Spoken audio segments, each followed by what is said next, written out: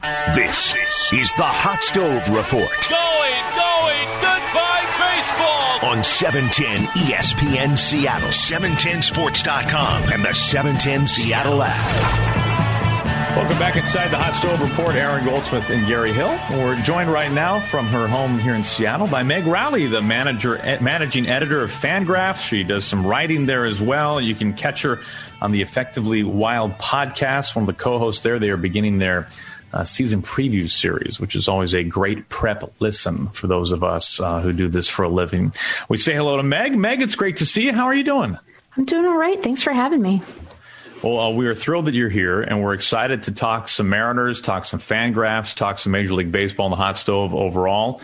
Let's get right to the heart of the matter here, Meg. Exciting news on the Mariners front. It's not yet official. There are physicals that need to be passed, but widely reported that James Paxton is coming back home to the Mariners on a one-year deal. I'm curious to your thoughts initially when you heard of this news. It struck me as a deal that made a lot of sense for both sides, right? So Seattle has said they want to engage in a 6-man rotation. Paxton is clearly looking to rebuild some of his value after being injured and ineffective as a result of that injury. So I think that he's a great fit for a roster that needs rotation depth. If they are able to get a healthy James Paxton, that's easily one of the best starters they'll have in their rotation. You know, we don't have to give Mariners fans the book on Paxton. They've got to root for him before, but it just seemed like a really good fit. He gets to hopefully launch himself back into free agency after 1 year, having pitched well and stayed healthy, hopefully regained some of the velocity that he saw dipping down toward the tail end of his Yankees tenure. And the Mariners get another reliable arm in a rotation that, you know, has a good deal of upside, but also has some questions. So it made a lot of sense to me. And I think that in an offseason that has been quiet as far as the Mariners are concerned, you know, a little bit of good faith to your fan base goes a long way. It's nice that he will be a contributor this year. I don't mean to knock Ken Giles, but, you know, when you're signing guys like that, where a year of Tommy John rehab is part of the package, it's not quite as exciting for folks who are hoping to see someone buttress an emerging young core of Mariners baseball. So I was excited for him and for the fans because it's always nice to have the big maple. I guess we're stuck with the big maple. We're not getting rid of that. But I think he's stuck with the big maple. I think more than anything. I think the best news about Paxton coming back home is that he can have some scruff again. I mean, he can get the beard game going back because I remember when he went to the Yankees. Within hours, he had signed a razor deal with Braun and was showing off his clean-shaven face, which I think, you know, James he's a man of the wilderness. He looks good with a little scruff. Yeah, I think there are plenty of baseball traditions that we have seen sort of wax and wane of late that we are sad to see go. But I think that a little loosening of the reins in New York around their facial hair policy would be a welcome change for most baseball fans. So I think a mustache. He's got to go. It's a great look. Yeah, he had that at various points while he was still in Seattle, if I recall correctly. So maybe you can convince him to just bust it out for the whole year. Although if he has any hiccups with his health, he'll probably end up shaving it all off just out of superstition, right? So I think the division is in a pretty interesting spot. Where do you see the Mariners fitting in this year with what's going on with Oakland and Houston and the Angels and everyone else?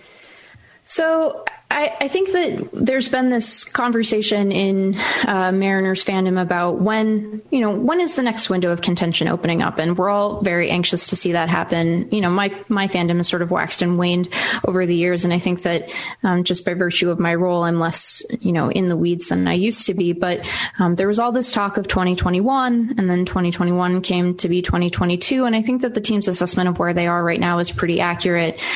Even with the A's sort of softening, that Angels team has a bizarrely sort of high floor once you have Mike Trout and Anthony Rendon on your roster. If you can surround those guys with a 500 baseball team, you're going to be a postseason contender. And I know we keep saying that, and I know this will not be a popular opinion among Mariners fans, but I keep begging the baseball gods to let us watch more Mike Trout in October.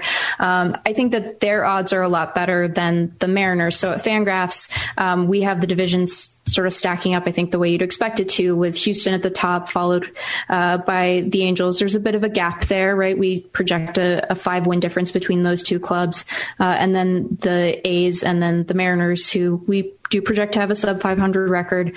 And even with reinforcements from the farm system, that doesn't seem likely to change to me, but they have an opportunity to kind of figure out what they have this year, right? This is a club that, when it does hopefully start to sniff the postseason again, is going to be driven largely by prospect talent they hope is going to sort of realize its promise. And 2020 is a bad year for a club like that, right? Where you don't have a full minor league season.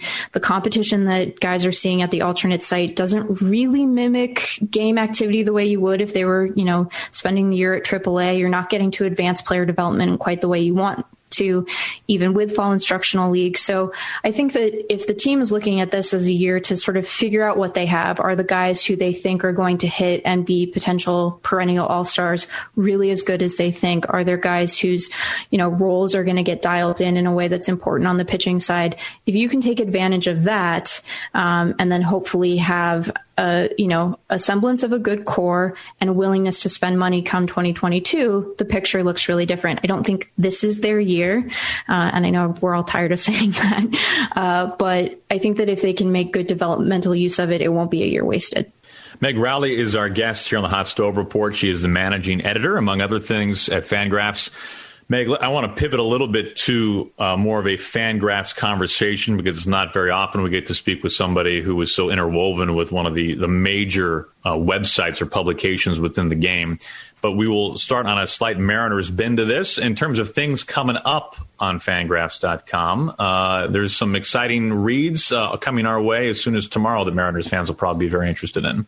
Sure. So we're in the midst of Prospects Week at Fangraphs, where we look at prospects from amateurs all the way through to the minor leagues. Wednesday, our top 100 hits. So I know Mariners fans have been gobbling up our fellow publications. Top 100 will get our sort of stake in the ground tomorrow. And I think that Mariners fans will be pleased with the sort of representation that they see there. I think as of last count, there are 6 Mariners in the top 100. And then, if you're looking ahead toward what this draft class might look like for Seattle, we've updated our draft rankings. There are some updates on the international signing side. So if you're trying to get a sense of what the farm looks like now and what it might look like in the future, there's a lot there for you. So we hope that folks will check it out. Will people like your rankings more than Keith Law's rankings? I don't want to make anyone feel too bad about this. I would just encourage folks to read the content of those rankings in addition to paying attention to the ordinal rankings themselves. No, Meg, all that matters is the number that precedes the name. And if Julio's number is double digits and starts with a 2, then, somebody has to be fired, Meg. That works. You understand this, right? I think that the thing that Mariners fans should be focused on right now is that this is easily the best farm system the team has had in quite a while. Everyone in prospect land, every public evaluation site thinks that this is a good farm. How good kind of varies publication to publication, as you noticed, some places as high as 2, some places as low as 13. But this is a good farm. It has quality prospects. Some of these guys are going to be really exciting. Not all of them are going to hit, because that's what happens with baseball prospects. But I think that the thing for folks to kind of concentrate on and keep remembering is that, sometimes the difference between ordinal rankings is small. Sometimes it's really significant, right? There's Tampa way up at the top, and the difference between them and number 2 is not just Wander Franco, but this is a good farm. Prospect evaluators like the prospects you want to root for. It's okay. Everything's okay. This is not the time to panic. The time to panic comes later if they don't perform well. But this is not when you have to panic. You should save that. My mom always tells me you should save your panic for when you really need it, so you can lean in. So you don't have to do that yet. That's okay. Save your panic for when you really need it. That is great advice. Yeah, we should have some experience with this. Our postseason drought can drive on its own without anyone else in the car. So, it's okay, guys. In all seriousness, congratulations to you and everyone at Fangraphs. I know this year has been pretty challenging for everyone. Running a baseball site without baseball for a significant portion of time is a challenge. We love the site. We think it's great. And thank you. Congratulations to everyone there for what has been a tough year. Thank you. Yeah, we had a hard year, but our readership really rallied. I think that, the baseball community can be quirky and sometimes we fight with one another, but we tend to do a pretty good job of having each other's backs when we need to. And we would not be here today if it were not for the support of our readers. So, I appreciate what you're saying, but also I think I owe thanks to everyone who has signed up for a membership or visited the site or shared our work, because there wouldn't be a Fangraphs today if it weren't for that. So, Meg, I am curious, your role in the baseball community is a massive one. And you've been in it long enough now where I feel like you've probably settled in. You're feeling a groove to it. 2020 certainly threw a curveball at everybody, but you've got a good feel for the job and the expectations now that you've done it long enough. I'm curious, what is kind of a day or a week in the life of the managing editor at Fangraphs.com like? Well, I think a lot of the day-to-day, the general sort of form of it is the same. The content that goes into it can vary.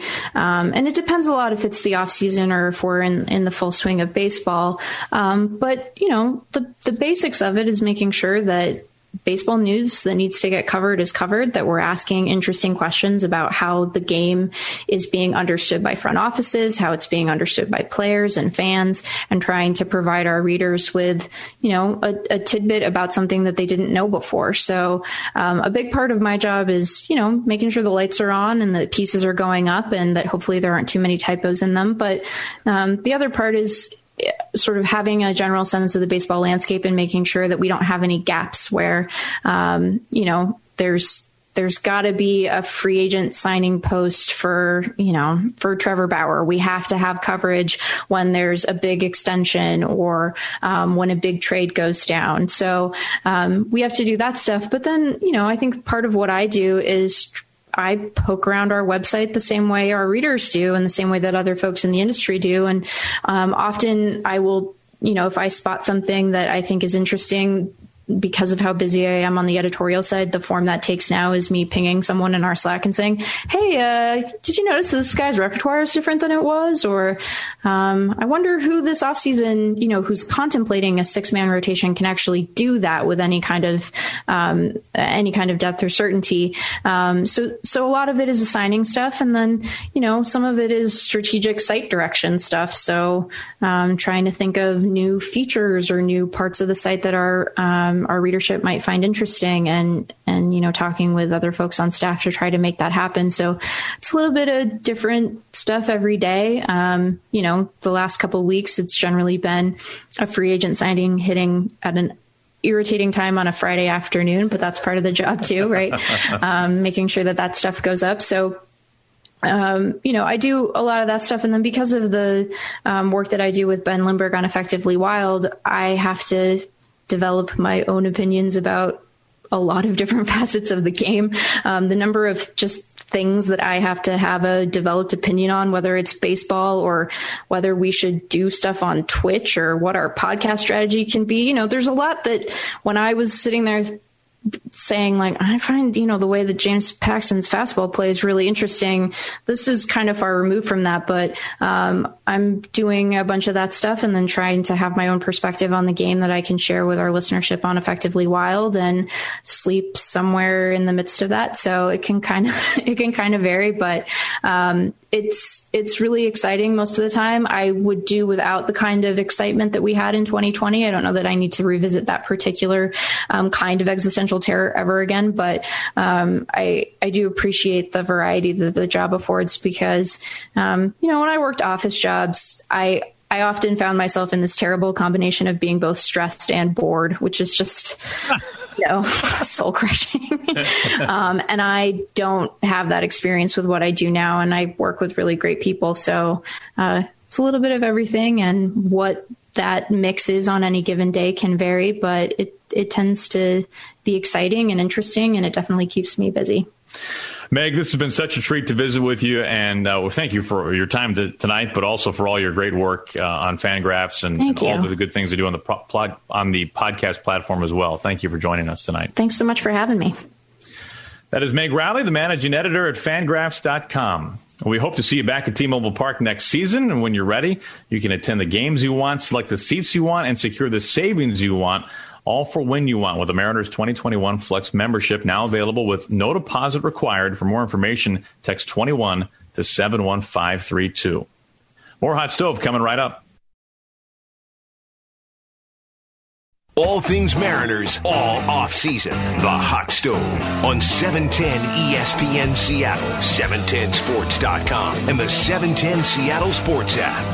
Hot Stove Report rolls along. Aaron Goldsmith and Gary Hill. We're joined now by the newly named AAA manager for the Seattle Mariners. He'll be in Tacoma all season long. Former Mariner himself, Kristopher Negrón, joins us. Kristopher, it's great to see you. How are you, my friend? I'm doing well. Things are great. I'm excited. Some exciting times going on already. So I appreciate you guys having me on. I'm looking forward to chatting with you. We're thrilled. Kristopher is joining us from his home outside of San Francisco in Napa. And Kristopher, it is a good time to be Kristopher Negrón, man. You have had probably the best month or 45 days of your life. We're going to talk about what's going on for you on the field this coming season. But first, we got to talk about something even more important, man. You and your wife, you are parents-to-be for the first time to twins, my man. Twins. Congratulations. Tell us all about it. Yeah, so very exciting times. I've been wanting to have kids my entire life. And then once I retired, we kind of had a sit down. It was like, you know what, now it's a good time to start growing our family. And we didn't know it was going to double in size. We're super excited. We found out they're going to be 2 boys last week. We found that out. So my mind immediately went to shortstop, second base combo. And I can see the Little League fields from my backyard. So I'm super excited. My wife's super excited. She's feeling great. So come June, it's going to be definitely a little bit different. I like that you went to the double play combo right away. That's great. I've carried about 30 gloves with me every time I went on a road trip in baseball. So what's carrying 2 extra more for the boys. So I think I'll be all right. What does the name discussion look like when you're needing 2 names, both boys? I mean, have you guys I assume you've probably already started digging deep into this well? What's going on there? Yep, we have our list. We're not sharing it. We've gotten a lot of advice from a lot of people about names. So we're starting to figure out that we should just not share them till they're born.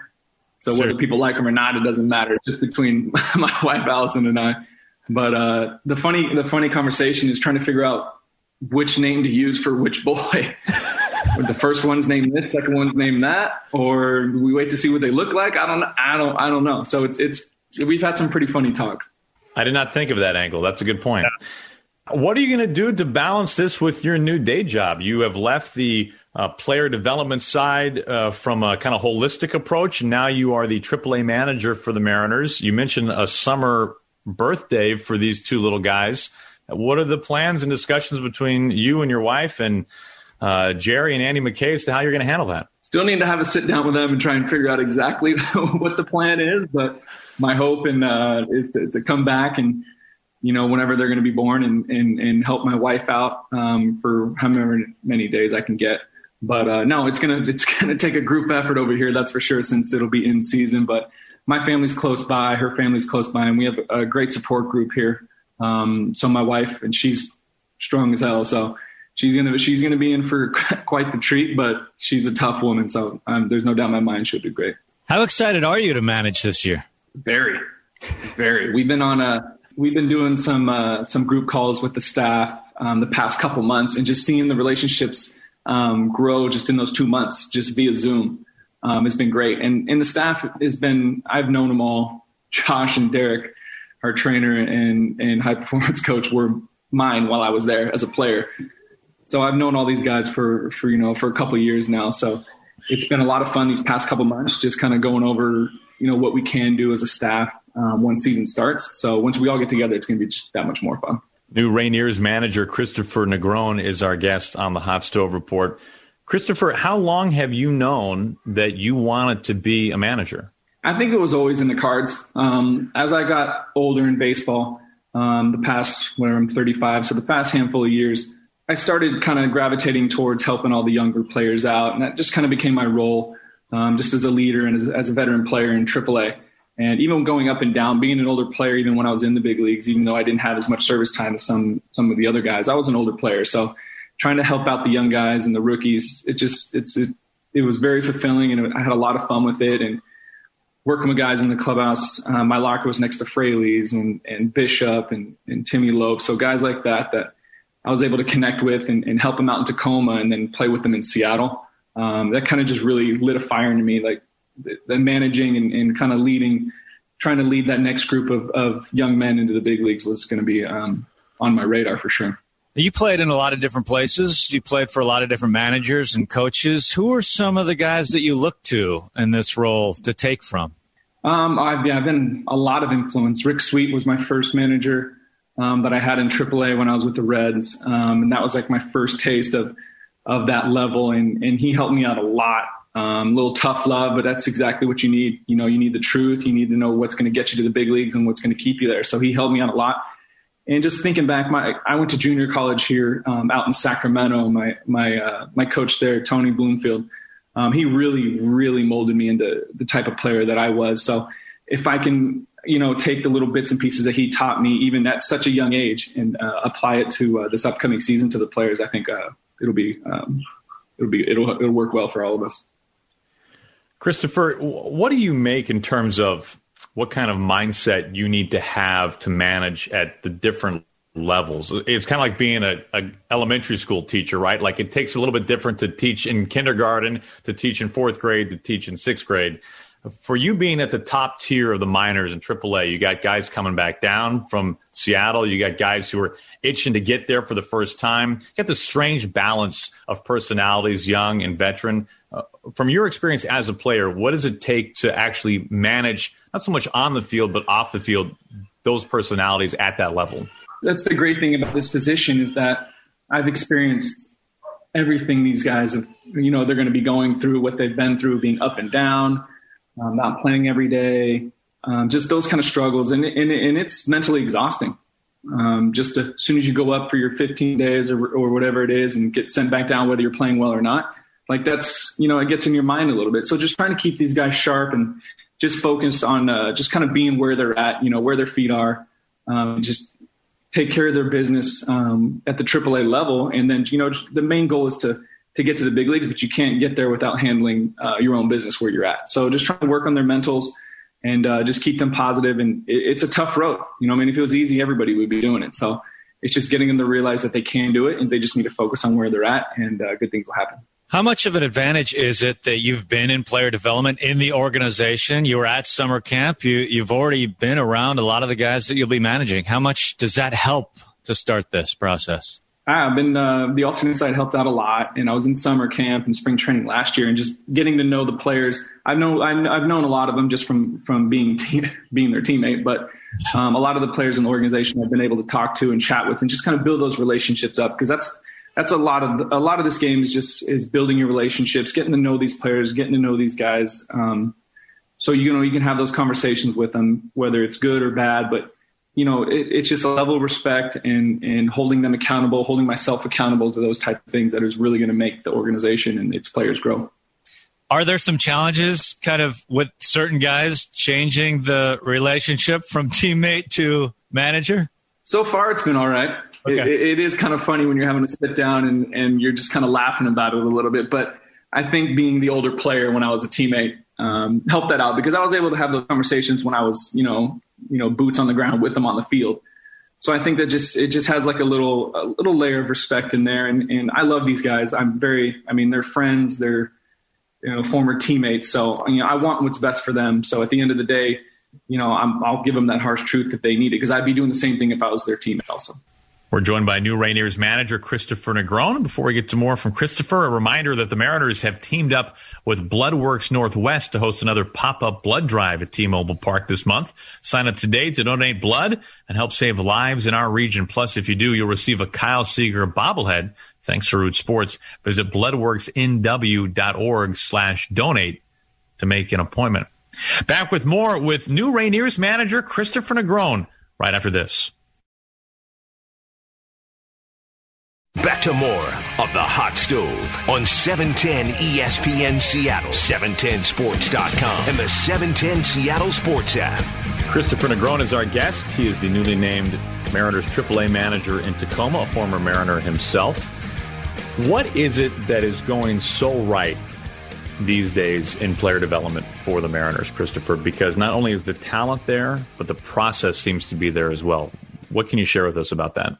I mean, we've done a great job with bringing guys in to younger levels, to the higher levels. I think it's just a testament to the whole staff here. The front office does a great job of the type of people they're bringing in, the players that they're bringing in, and just kind of preaching, like you're saying, is our process. That's the main thing that we try and focus on, is that you can't control the results and what goes on. You can't control whether your ball falls. That's stuff that you just can't worry about. You know, if you worry about your process, how you prepare, and how you go about your business is how you're going to be successful in this game, because you can control those factors.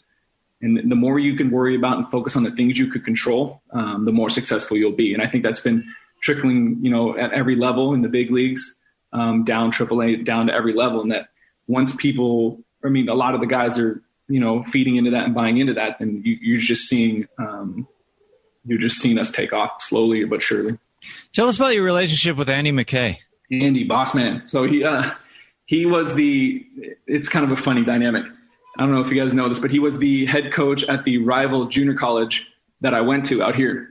Yeah, I couldn't stand him or his program. I knew nothing about him, but the fact that he was the head coach at our rival school, I wanted no part of it. But when I got traded here in 2018, I ran into him in the lunchroom in Seattle, and I was like, "Oh, how's it going?" So I actually formally met him and was talking to him, and he's a brilliant guy. I absolutely love him to death. So I've been able to – it's kind of funny how things completely turned around once I actually got to know him. And the guy's a brilliant mind. He knows – I feel like he knows everything. If I have any questions about anything, he's on top of it. And being able to kind of learn under him this previous season – sorry, Linus or Lucy just to learn from underneath him at the alternate site. We shared a suite together, and we were just constantly talking about baseball, managing, front office, anything you can think of. The guy is just an absolute genius, and I couldn't pick anybody else better to learn from than Andy McKay. We have to clarify, Linus, or in this case Lucy, is one of your cats who is ambushing you in the midst of your interview. Yeah, she wants to always be on camera. I don't know what her deal is. We continue our conversation with Kristopher Negrón. He is the Mariners' new AAA manager in Tacoma. Gary referenced your time at the alternate site in your previous role within the organization over the summer. We've had a glimpse into it from a number of guys who have joined us on this show and who we spoke with last summer as well. The dynamic that we've heard about from Jared Kelenic and Logan Gilbert about their never-ending battles all summer long. It seemed like something that we might look back on in however many years from now and say, man, how cool is it back then when these two guys were doing this and nobody was watching, and now they're stars in the show. What can you tell us about what that time was like specifically for those two guys? Those two are some of the most competitive people I've ever seen. Again, Gilbert's one of those guys that when it's his start day, I didn't want to look at him that much. You know what I mean? I kind of looked at him when he wasn't looking at me. It was kind of one of those things. And Kelenic is the ultimate competitor. I was making the lineups one night, and his room was conveniently located across the hall from mine at the hotel. And I was making the lineups one night, and Gilbert was throwing. And without even thinking about it, I had them on the same team. And I sent the lineups out to all the guys. And within minutes, I got a knock on my door. Dum, dum, dum. I'm like, knocking on my door this late at night. I open the door. It's Kelenic standing right there. And he's just looking at me. He's like, what are you doing? I'm like, what do you got? And Kelenic and I, we have a great relationship. We go back and forth. We rip each other. It's awesome. But he's like, why am I on Gilbert's team? I need to face him. Like, I want to face him. I'm like, oh, I didn't even cross my mind. I was just making the lineups, and he immediately saw it. He wanted to face the best every day in and day out. Ultimate competitor. And Gilbert was the same thing. Like, I always asked him, like, hey, is there any guys you specifically want to face or anybody you want to do that? And he's like, doesn't matter. Put in Kelenic, doesn't matter. So those guys, just the competitions that they had, and they had some good at bats. Some of them, Gilbert won some, Kelenic won some other, but it's a good learning experience for them both because they are top competitors, top talent. So it's kind of when those guys were facing each other, it kind of just feel like the whole game stopped and everybody just wanted to sit there and watch. And it's such a unique circumstance, facing kind of the same guys every day. It feels like when you have ultra competitive guys like that, they really need one another, especially in those circumstances. It was a tough environment. Like it's, it was the protocols and the distancing and everything, and having a certain amount of guys trying to play inter-squad games. Like it wasn't easy. It was a tough environment mentally, physically for everybody. And I think that those matchups just kind of fueled it. And you got people chirping from the outfield. Like we were trying to make it as competitive as possible. Like if you wanted to smack talk, from the outfield while somebody was hitting, let's go ahead and do it. You know what I mean? Let's keep things fresh. So the fact that those guys got to face each other day in and day out the development between the two of them in just those few months was great. Hey, you got to take the field a lot, right? Yeah, I played some first base, played some outfield. I didn't get hurt, which was good. I used to joke around because I turned a couple double plays and gotten a couple rundowns and stuff. And there's a plaque inside the manager's office for Tacoma Rainiers Defensive Player of the Year 2019. So I used to just walk around with that every once in a while because it was me, and just kind of brag about it. And I've always joked around saying, you guys keep messing up, I'm going to activate myself type of thing. But which I have no power to do and I wouldn't do anyway. But it was just kind of a running joke with all the guys. Like they keep messing around, I'm going to take their jobs.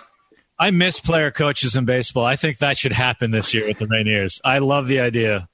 Manager player. If it comes up, I always got all my gloves and my spikes handy. Yeah. I'm going to be a little slower, but I can still put on a uni and go. Kristopher, isn't it bizarre to you when you've had so much good happen in your life in such a short period of time recently, since in just the last couple of months, as we referenced, with twins on the way and now a managerial job for the first time in your career. How surreal is it for you to think that just a couple of years ago, really, you were playing for that team and now you will be managing that team? Do you allow yourself to kind of zoom out a little bit and think of all the great things that you've been able to accomplish since retiring from on the field? I've been truly blessed. My wife and I, when we were going back and forth about retiring or not, it's nerve wracking because you don't know exactly what the next chapter is going to be. You know what I mean? There's only so many jobs in this game and it's hard to stay in this game. But, the Mariners, trusted me and brought me in, and I can't thank them enough. Like, this has been an unbelievable experience. Last year with like a hybrid type role, front office on field. And then now transitioning to on-field to managing. I truly have been blessed. The Mariners organization has been great to me. And even when I was a player, I absolutely loved it here, and I couldn't picture myself anywhere else. I do think about the way your career ended, too, and just kind of that storybook finish, going to the Dodgers and helping the run to the postseason. And the last moment, the last hit. I mean, describe what that last time was like as a player.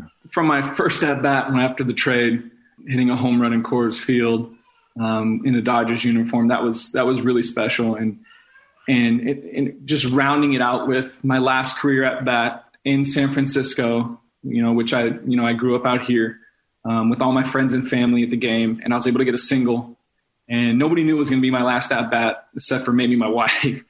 We've had random conversations about it, but standing at first base in San Francisco, playing against the hometown team, my last career at bat, I literally was standing at first base getting teared up because I knew that was probably the last time I was going to be on base, as a player. So it was pretty surreal. It was it was a nice ending. It was very fitting. So that made it a little bit easier to retire, knowing that I had that happen. But yeah, I get excited and a little choked up thinking about it because it wasn't that long ago, like you were saying, but I had a great career. It was so much fun. I wouldn't change any bit of it. I met unbelievable amount of people along the way that I still have relationships with this day. So I've been very lucky.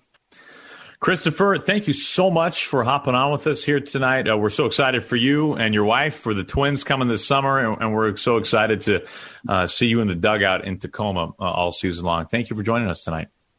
I appreciate you guys. Thank you guys for everything. That's Rainiers manager Kristopher Negrón. We're back with more on the Hot Stove. All things Mariners, all off-season. The Hot Stove on 710 ESPN Seattle, 710sports.com, and the 710 Seattle Sports app. Now it's time to wrap things up here on the Hot Stove Report. We had a jam-packed program, and tonight we led off with Mariners catcher Tom Murphy.